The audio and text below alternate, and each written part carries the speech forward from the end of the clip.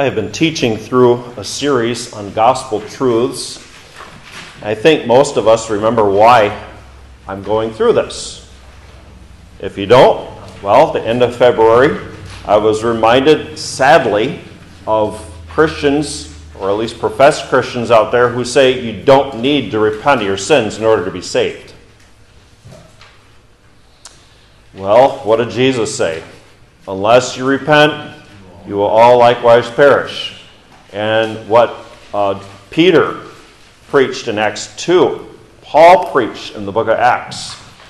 So I decided I need to preach a message just reminding us and teaching us of the necessity of that.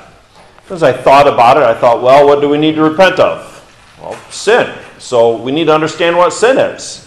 Well, you can only understand what sin is as you know who God is. And we only know who God is from the Scriptures. So what began as a one-message series, now wasn't that really a long series, one message, became, pretty significant one. This is technically message 7, but the last 3 focus on Jesus Christ. And so I called that message CA, CB, and CC. Don't worry about that right now. The first message that we looked at was the authority of Scripture. That must be our only authority for what we believe and how we live as Christians. It can't be based on what I think. That's how the unbelievers think. That's how you used to think as an unbeliever. What you thought was right. What you estimated to be correct. What you thought God was. And that is wrong. Eternally wrong. We must look to who God is. Then we looked at the triune God. He eternally, necessarily exists as a trinity. One God eternally existing as 3 persons. And those persons are not greater or less than the other. They're all fully God. Not 3 different gods, but one God. Then we looked at sin. How great sin is. How sin came into this world. How it spread through humanity, through Adam. How every human being, as a descendant of Adam, is in Adam, and thus is lost in sin, corrupted by sin, damned because of sin. And we looked at Jesus Christ, his perfect life, his substitutionary death, his resurrection from the dead last week, amen. How he has risen and defeated sin and death.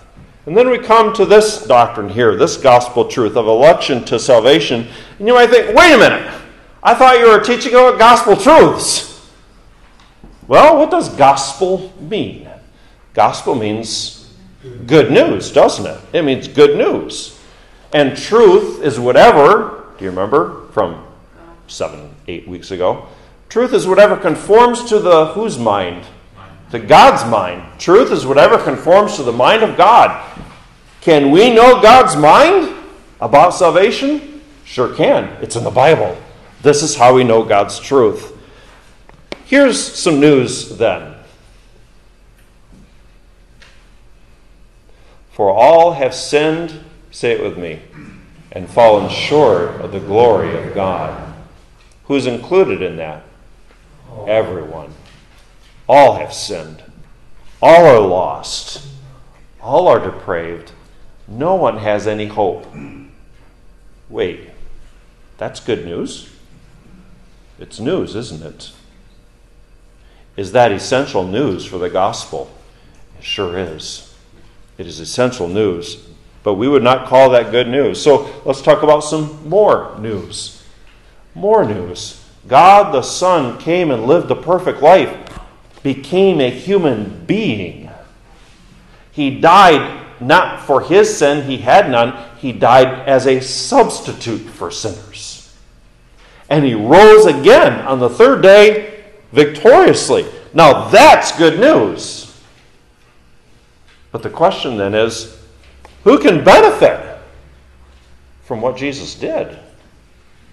Who can benefit from his perfect life, his substitutionary death, his victory over death through his resurrection? Who can benefit from that?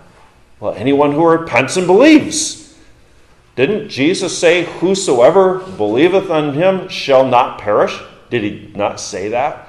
And did not God say in Scripture that He is not willing that any should repent, but that all should come, not any that any should perish, but that all should come to repentance? Now there's a apostate statement there. God is not willing that any should repent. He's not willing that any should perish, but that all should come to repentance. That it is good news about Christ. How can you benefit? You need to repent and believe. So jumping ahead a couple weeks, what's repentance? Don't worry about writing it down. I'll teach through it, okay? But repentance means turning from sin with a sorrow for it and a hatred of it, and turning to God with humble love and obedience. A sinner must repent, and a sinner must believe. These are both essential actions. Repent and believe. Believing is receiving Christ. It's resting on Christ alone for salvation. But the problem is that we saw in Romans 3:11, how many seek after God? None. How are they going to repent and believe? They don't want to. And because of their sin, because Satan blinds their eyes, they can't. That's good news. Sinners' only hope is if God saves them. And so I ask, why should God save any sinner? Every sinner is a rebel against God, aren't they? Every sinner transgresses, breaks God's word, don't they? Why should God save any sinner? Do some sinners deserve it more than others because of who they are? Do some deserve it more because of, well, that sinner did this, they did something? What sinner deserves to be saved? But God commendeth His love toward us in that while we were yet sinners, Christ died for us. How will sinners be saved? Throughout the Bible, God said He will save sinners. He said that He has determined to save sinners. There is no hope outside of God's determination to save sinners. From Genesis to Revelation, I don't have the time today to walk through all these passages, but when you read your Bible, you will see that God saves sinners. Is He forced to? Is He compelled to? Does He look at some sinner and say, you know, you're a notch above the rest? No, that's not the case. Let's walk through first Ephesians 1, verses 3 through 14. I gave Trace a difficult assignment today because in the Greek, Ephesians 1, verses 3 to 14 is all one sentence. Talk about a run-on sentence. But it is all true. And here we have an opening praise that Paul recites to this church, that I'll talk about in a little bit, of God's great grace and salvation. He first of all, number one, praises the Father. Praises the Father for His work of salvation. And as soon as I say that, you're probably already filling out the other 2 points, aren't you? Well, look with me, verses 3 through 6. Praises the Father for His work of salvation. And so he's writing to this Ephesian church in Acts 19 during his third missionary journey. There were idolaters who had magic books. Remember when we walked through that several months ago? That came to several lifetimes worth of money. And they burned them. These are idolaters. And God saved them. And he says here, blessed be the God and Father of our Lord Jesus Christ, who has blessed us. He has blessed us with every spiritual blessing in the heavenly places in Christ. And then in verses 4 to 6, he gives reasons to praise the Father. Verse 4, He chose us in Him before the foundation of the world, that we should be holy and without blame before Him. Why should we praise the Father? Because He chose to save some sinners. Why else should we praise the Father? Verse 5, He's predestined us to adoption. You are His enemy. He made you His son and His daughter, Christian. Praise the Lord for that. Why else should we praise the Lord? He's predestined us to adoption as sons by Jesus Christ according to the good pleasure of his will. God, in his good pleasure, sought to do that. Verse 6, to the praise of the glory of his grace, by which he made us accepted in the beloved. God's free grace. These former idolaters, God has saved. And not just them. It's not like Paul's writing to them from his ivory tower. It's not like Paul's writing to them as someone who perfectly obeyed God. Do you remember how Paul described himself? He was a blasphemer and a persecutor and a murderer of Christ's church. That's who Paul was. He includes himself in this. God saved us. God the Father saves, and we must praise him. Number 2, praise the Son for his work of salvation. Verses 7 to 12, we read of his redemption and the inheritance we have. Let's look at the redemption in verses 7 through 10. The nature of the redemption. In him we have redemption through his blood, his death and his on the cross, the forgiveness of sins according to the riches of his grace, which he made to abound toward us. The basis of redemption, verse 9, he's made known to us the mystery of his will, according, here's the basis, to his good pleasure, which he purposed in himself. What's the goal of this redemption? Verse 10, that in the dispensation of the fullness of times he might gather together in one all things in Christ, both which are in heaven, which are on earth, in him. That's the goal of redemption. Read of the inheritance we have in Christ, verses 11 to 12. And because of this inheritance, we must praise the Son. In him also we've obtained an inheritance, being predestined according to the purpose of him who works all things according to the counsel of his will. The goal of this inheritance, verse 12, that we who first trusted in Christ should be to the praise of his glory. You hearing some repetition here? To the praise of his glory, his free grace, his sovereign grace. And then number 3, we praise the Holy Spirit. Praise the Holy Spirit for his work of salvation. Every person of the Trinity is involved in a believer's salvation. Every person of the Godhead is involved in a believer's salvation. Specifically, verse 13, the Spirit is the seal of salvation. He's the guarantee. In him you also trusted after you heard the word of truth, the gospel of your salvation, in whom also, having believed, you were sealed with the Holy Spirit of promise. The Spirit sealed you, and the Spirit is the seal. He guarantees that. He's the pledge of salvation, verse 14. The guarantee of our inheritance. He's kind of like the down payment, guaranteeing it will happen until the redemption of the purchased possession to the praise of his glory. The Spirit, he is the one who saves. He's the one who works this out. There's some truths we need to understand about election here.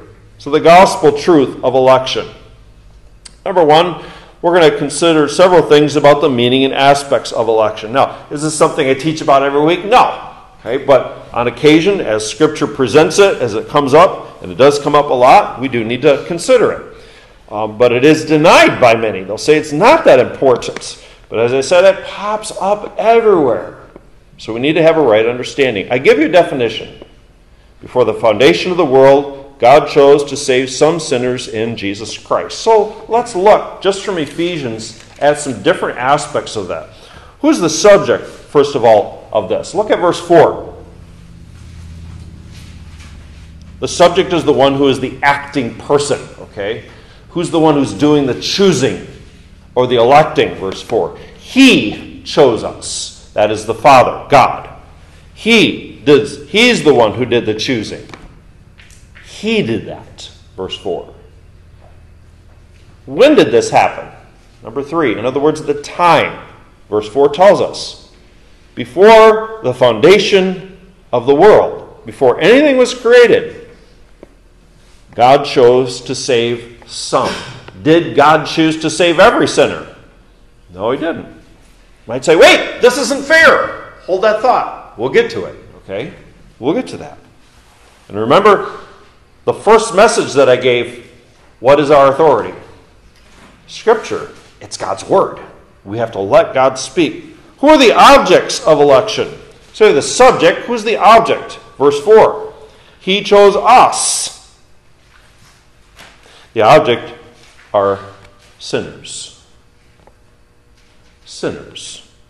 The object of salvation is individual sinners, not merely the plan of salvation.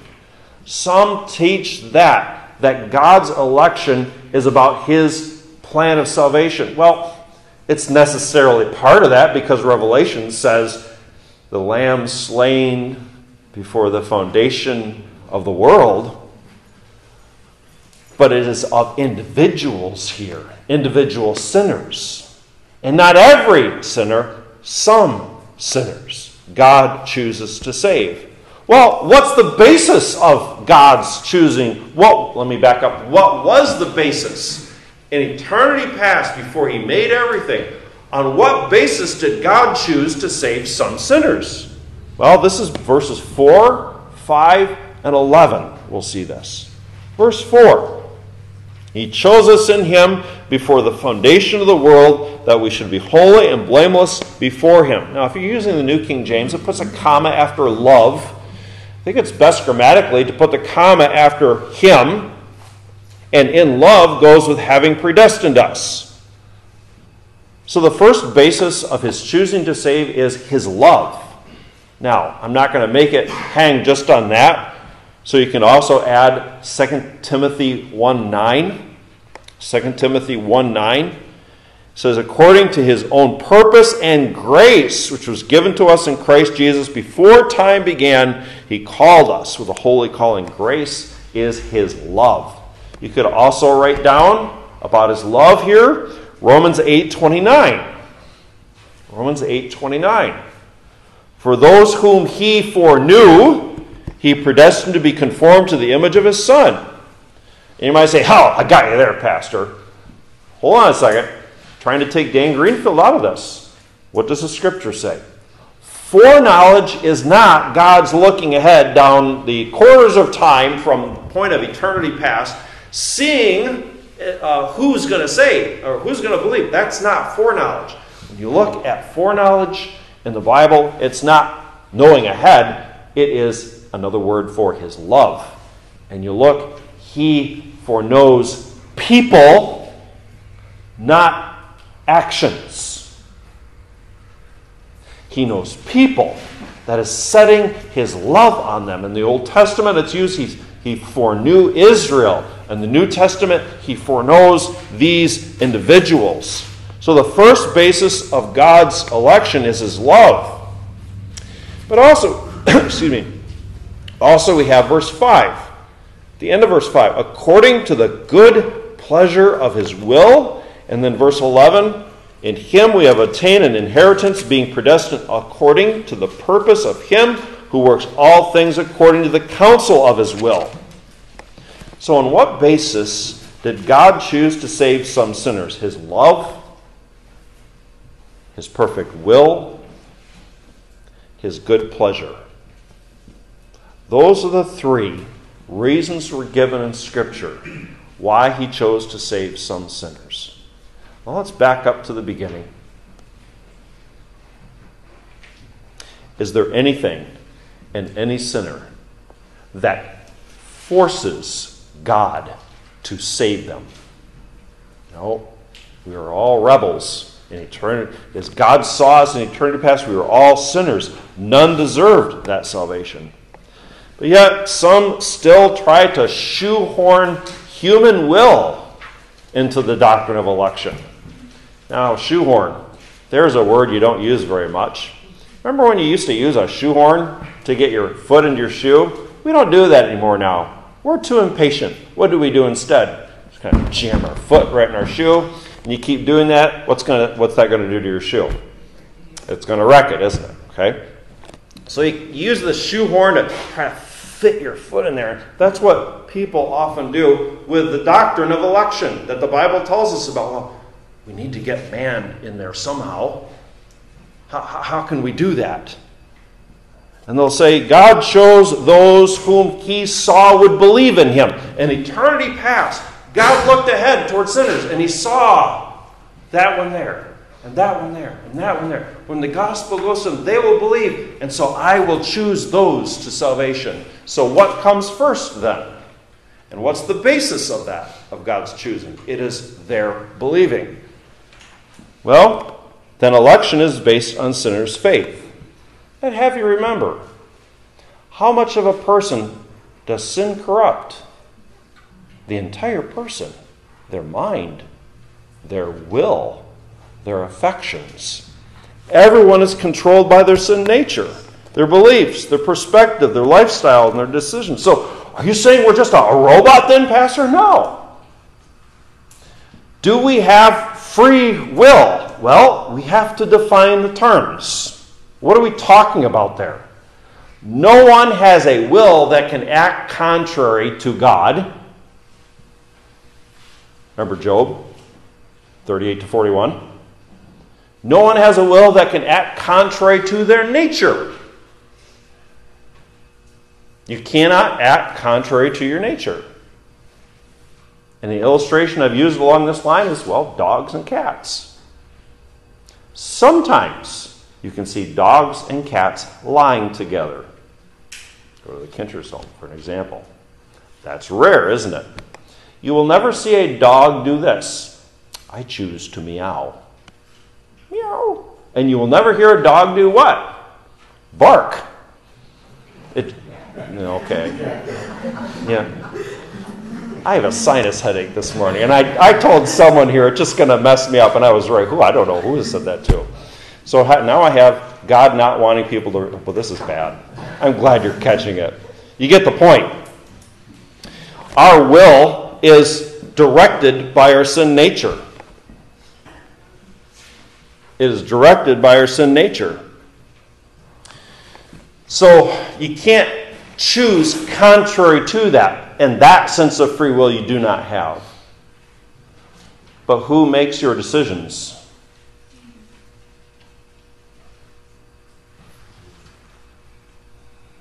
I'm seeing everyone right now make voluntary free decisions. In what way? Some of you have taken your pen. Some of you are putting your hand on your Bible like this. Some of you kind of fixing your hair. Some of you just kind of like this. That is a decision that you made. In that sense, that is a free decision. You are not forced to do that. And who is responsible for your decisions? You are. I am not responsible for your decisions. You are responsible for your decisions. So the idea that you cannot find in Scripture, can we find in Scripture statements that tell us what God's choosing to save some is based on? Yep, I gave you 3 right here. His love, His will, and His good pleasure.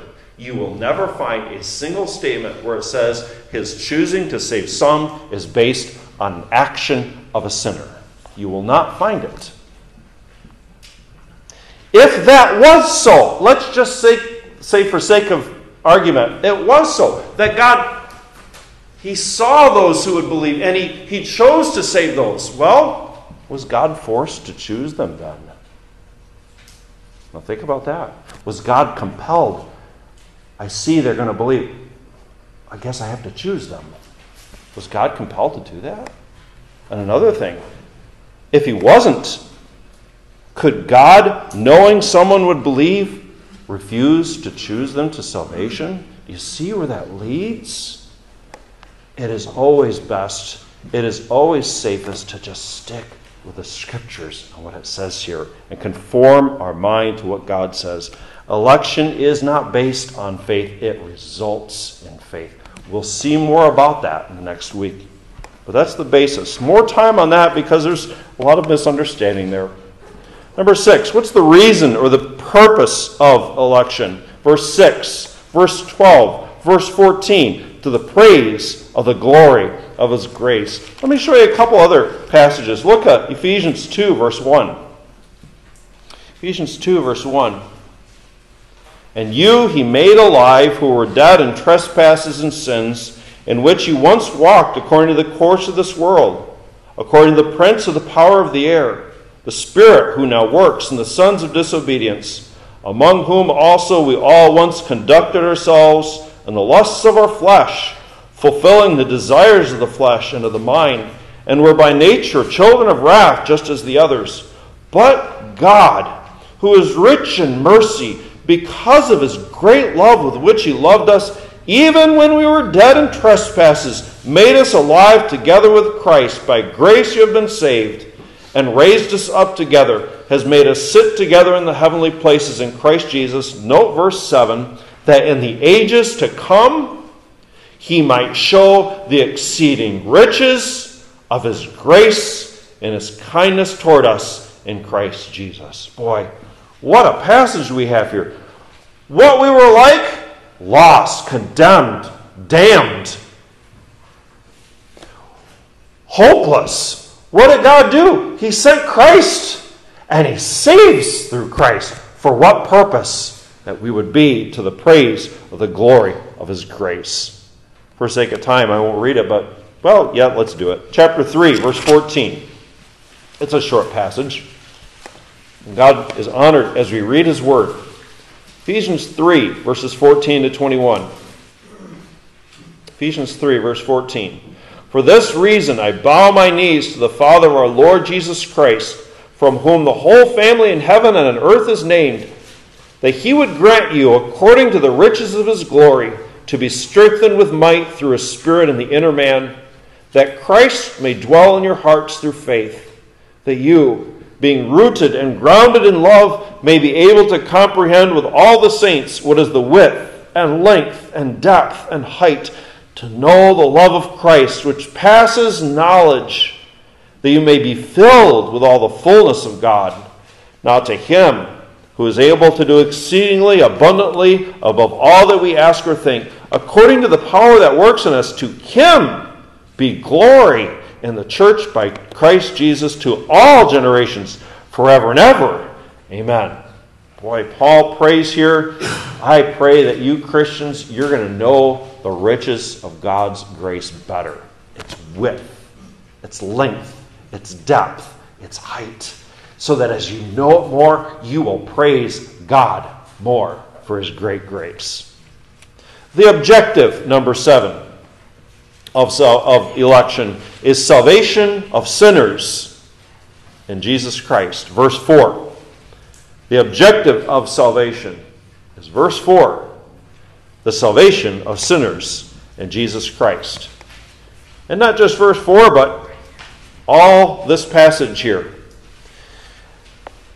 And have you remember that everything that's involved in salvation here is the objective, not just the moment of conversion. Isn't that often our focus, sadly? Just get them saved, and that's good enough, and that's all that's needed. Is that what God thinks about? When you read Ephesians 1, 3 to 14, he didn't talk about just repentance and faith. He talked about an inheritance and adoption and all these wonderful blessings, all these things. Verse 4, that you would be entirely holy. You would be entirely holy. Also verse 4, you would be without blame. That is a goal, an objective, and a reason God chose to save you, Christian. You will be holy. You will be blameless.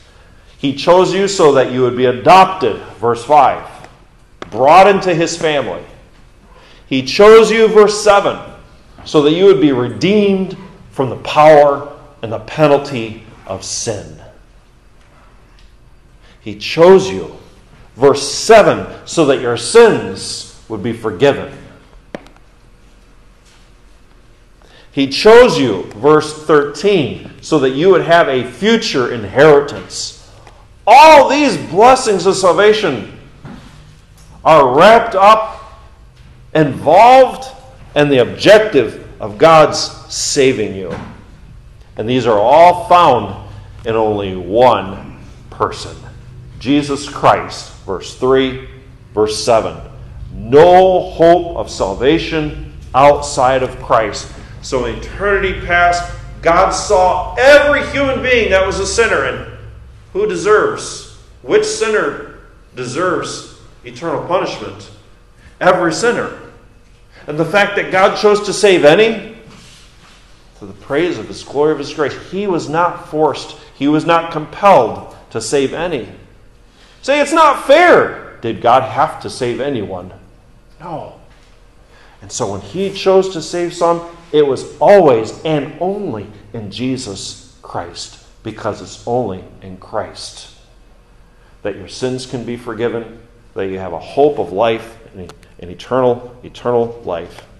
What is the means of conversion, number 8? Well, I am going to touch on this now. I'm going to give an entire message on this next week. So I'm only going to touch on it right now. But we see this in verse 13. So God in eternity past chose to save some. How did He work that out? In real time. So that His elect would be saved. Verse 13. In Him you also trusted, after you heard the word of truth, the gospel of your salvation, in whom also having believed, you were sealed with the Spirit of promise. It is by hearing and believing the gospel. That is how God saves His elect. By their hearing the gospel and their believing the gospel. Those whom God chose in eternity past to save, they will hear the gospel. And they will believe the gospel. Say, Pastor, that's quite a statement. Can you back it up with Scripture? Acts 13:48. Acts 13:48. It says there, as many has been appointed to eternal life, believed. We must, and I'm going to hit this hard next week, we must preach the gospel. Who must we preach the gospel to? Just the elect? Do you know who the elect are? I don't. What does the Bible say who we should preach the gospel to? Remember lesson 1? The authority of Scripture?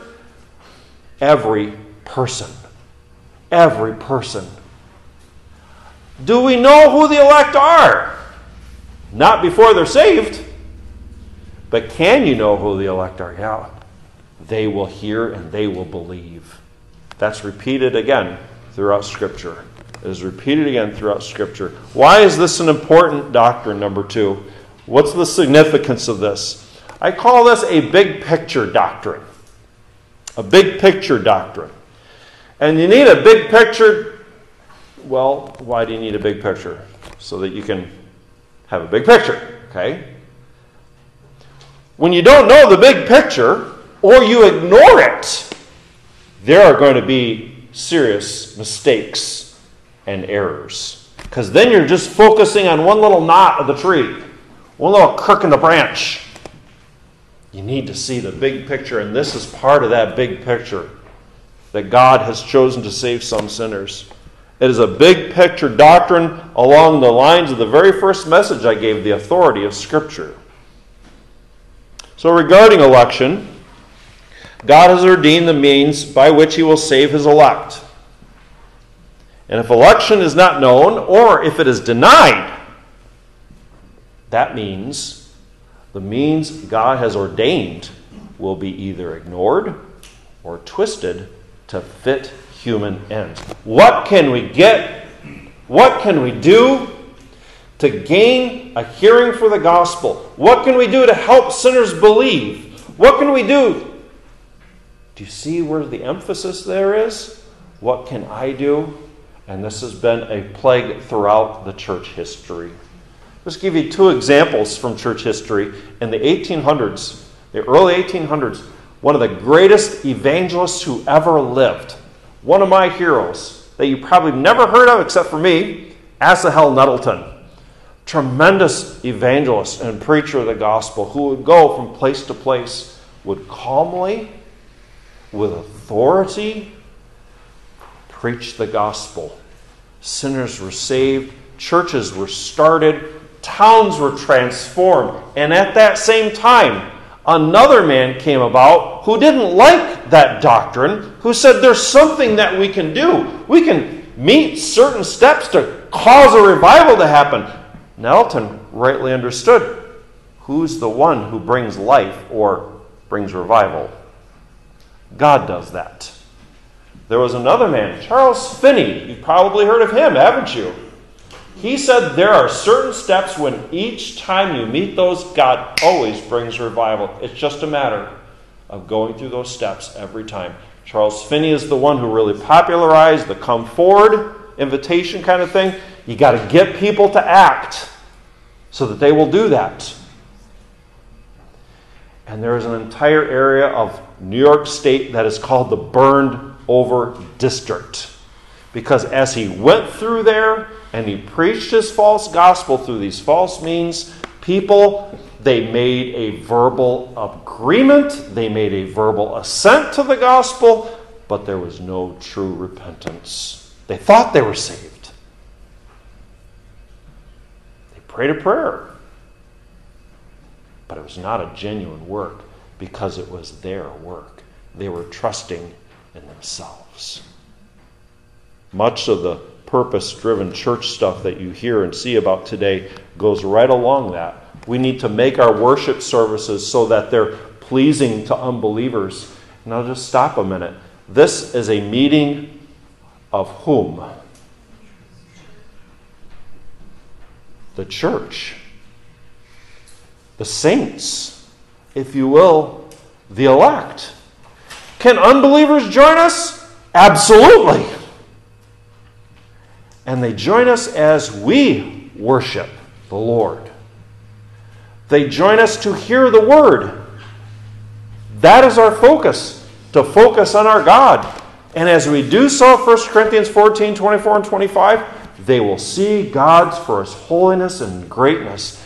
But much of the purpose-driven stuff today, they said, bring in the world, make your things more comfortable so that worldlings will feel comfortable in your assembly. And think about that. He chose you to be holy and blameless in His sight. Where should that be seen if not in a church service? The importance and significance of election. Let me give you several things here. Number one, I already touched on our worship. Our worship. Verses 3 to 14 were not penned as a theological article about election. It was a greeting to a church where the author blesses and praises God for salvation. And that author at one time had been an enemy and a blasphemer of the faith. Right understanding of this doctrine should cause us to say, Lord, Thou art great. You alone are worthy of praise. There are no proud worshipers, only humble ones. And nothing humbles like a right knowledge of the doctrine of election. It is essential truth for right worship of our God. A right knowledge of this. A second reason this is important is that salvation is of the Lord. Jonah said that, Jonah 2:9. Salvation is of the Lord from beginning to end. Salvation is of the Lord. Our hope and our confidence is not in what we do, but it is in God. It is in what Christ has done.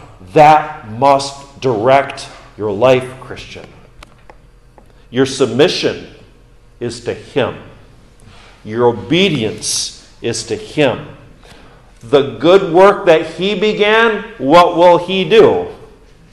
He'll bring it to the completion. Philippians 1:6. A third point of application to take away from this doctrine. This doctrine gives confidence in evangelism. You weren't expecting that one, were you? But this doctrine gives confidence in evangelism. When I'm talking with an unbeliever, there's several things that I know, but at least three that I think about when I'm talking with an unbeliever. First thing, I know this unbeliever, well, he's an unbeliever. He's depraved, he's lost, he's blind. Satan's blinding his eyes, his heart is hardened by sin. He's hopelessly lost. He can't save himself. A second thing I keep in mind is Romans 1:16 and 17.